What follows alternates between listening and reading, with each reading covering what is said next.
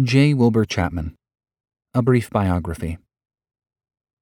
J. Wilbur Chapman was an American evangelist, pastor, and author who was born on June 17, 1859, in Richmond, Indiana. He grew up in a devout Christian family and attended local schools.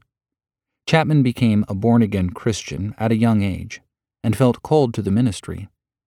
After completing his studies at Lake Forest College and Lane Theological Seminary, Chapman began his pastoral ministry in 1882 in Indiana. He served as a pastor in several churches before moving to Philadelphia in 1890, where he became the pastor of the well-known Bethany Presbyterian Church. During his time at Bethany Presbyterian Church, Chapman's ministry gained widespread attention. He was a dynamic preacher who emphasized the importance of personal salvation and the needs for Christians to live a holy life. He also believed in the power of prayer and often encouraged his congregation to pray for the salvation of others. Chapman's evangelistic efforts were not limited to his own congregation. He traveled extensively, preaching at revival meetings and other events across the country.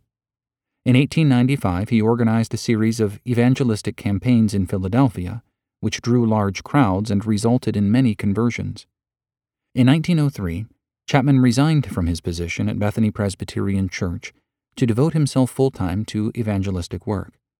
He joined forces with gospel singer Charles Alexander, and the two began a series of successful evangelistic campaigns across the United States and abroad.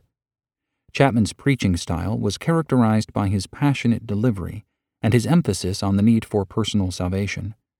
He often used anecdotes and illustrations to convey his message, and his sermons were known for their clarity and simplicity. In addition to his preaching, Chapman was also an author. He wrote several books on the Christian life, including And Peter, The Secret of a Happy Day, and The Life and Work of D.L. Moody. He also edited several books, including The Gospel According to Christ, a collection of sermons by prominent pastors. Chapman's family life was not without difficulty.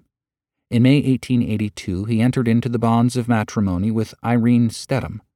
Not long after, in April of 1886, their daughter, Bertha Irene Chapman, was born. Sadly, Irene Stedham Chapman passed away in the same month. After some time had passed, Chapman remarried on November 4, 1888, to a woman by the name of Agnes Prine Strain. Together they had 4 children, but tragically lost their son Robert during infancy. The surviving children were John Wilbur Jr., Alexander Hamilton, and Agnes Prine. However, on June 25, 1907, Agnes Prine Strain passed away. Then, on August 30, 1910, he married Mabel Cornelia Moulton. This was his third and final marriage. Chapman's evangelistic campaigns with Charles Alexander were highly successful, drawing large crowds and resulting in numerous conversions. Their partnership lasted for more than a decade, and they traveled to countries such as Scotland, England, and Australia, where they preached to large audiences. In addition to his evangelistic work, Chapman was also a prominent leader in the Presbyterian Church. He served as the moderator of the General Assembly of the Presbyterian Church in the United States in 1912, and was a strong advocate for Christian education.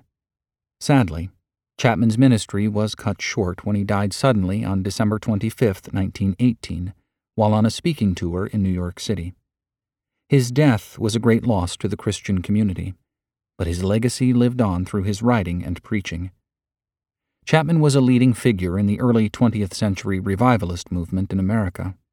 He was known for his passion for the gospel and his emphasis on the need for personal salvation. His dynamic preaching and evangelistic campaigns drew large crowds and resulted in numerous conversions. Chapman's influence extended beyond his own ministry. He mentored several prominent pastors and evangelists, including Billy Sunday, who went on to become one of the most famous evangelists of the early 20th century. Today, Chapman's legacy lives on, through his writing and the numerous pastors and evangelists he influenced. His emphasis on the importance of personal salvation and the need for Christians to live a holy life continues to inspire Christians around the world.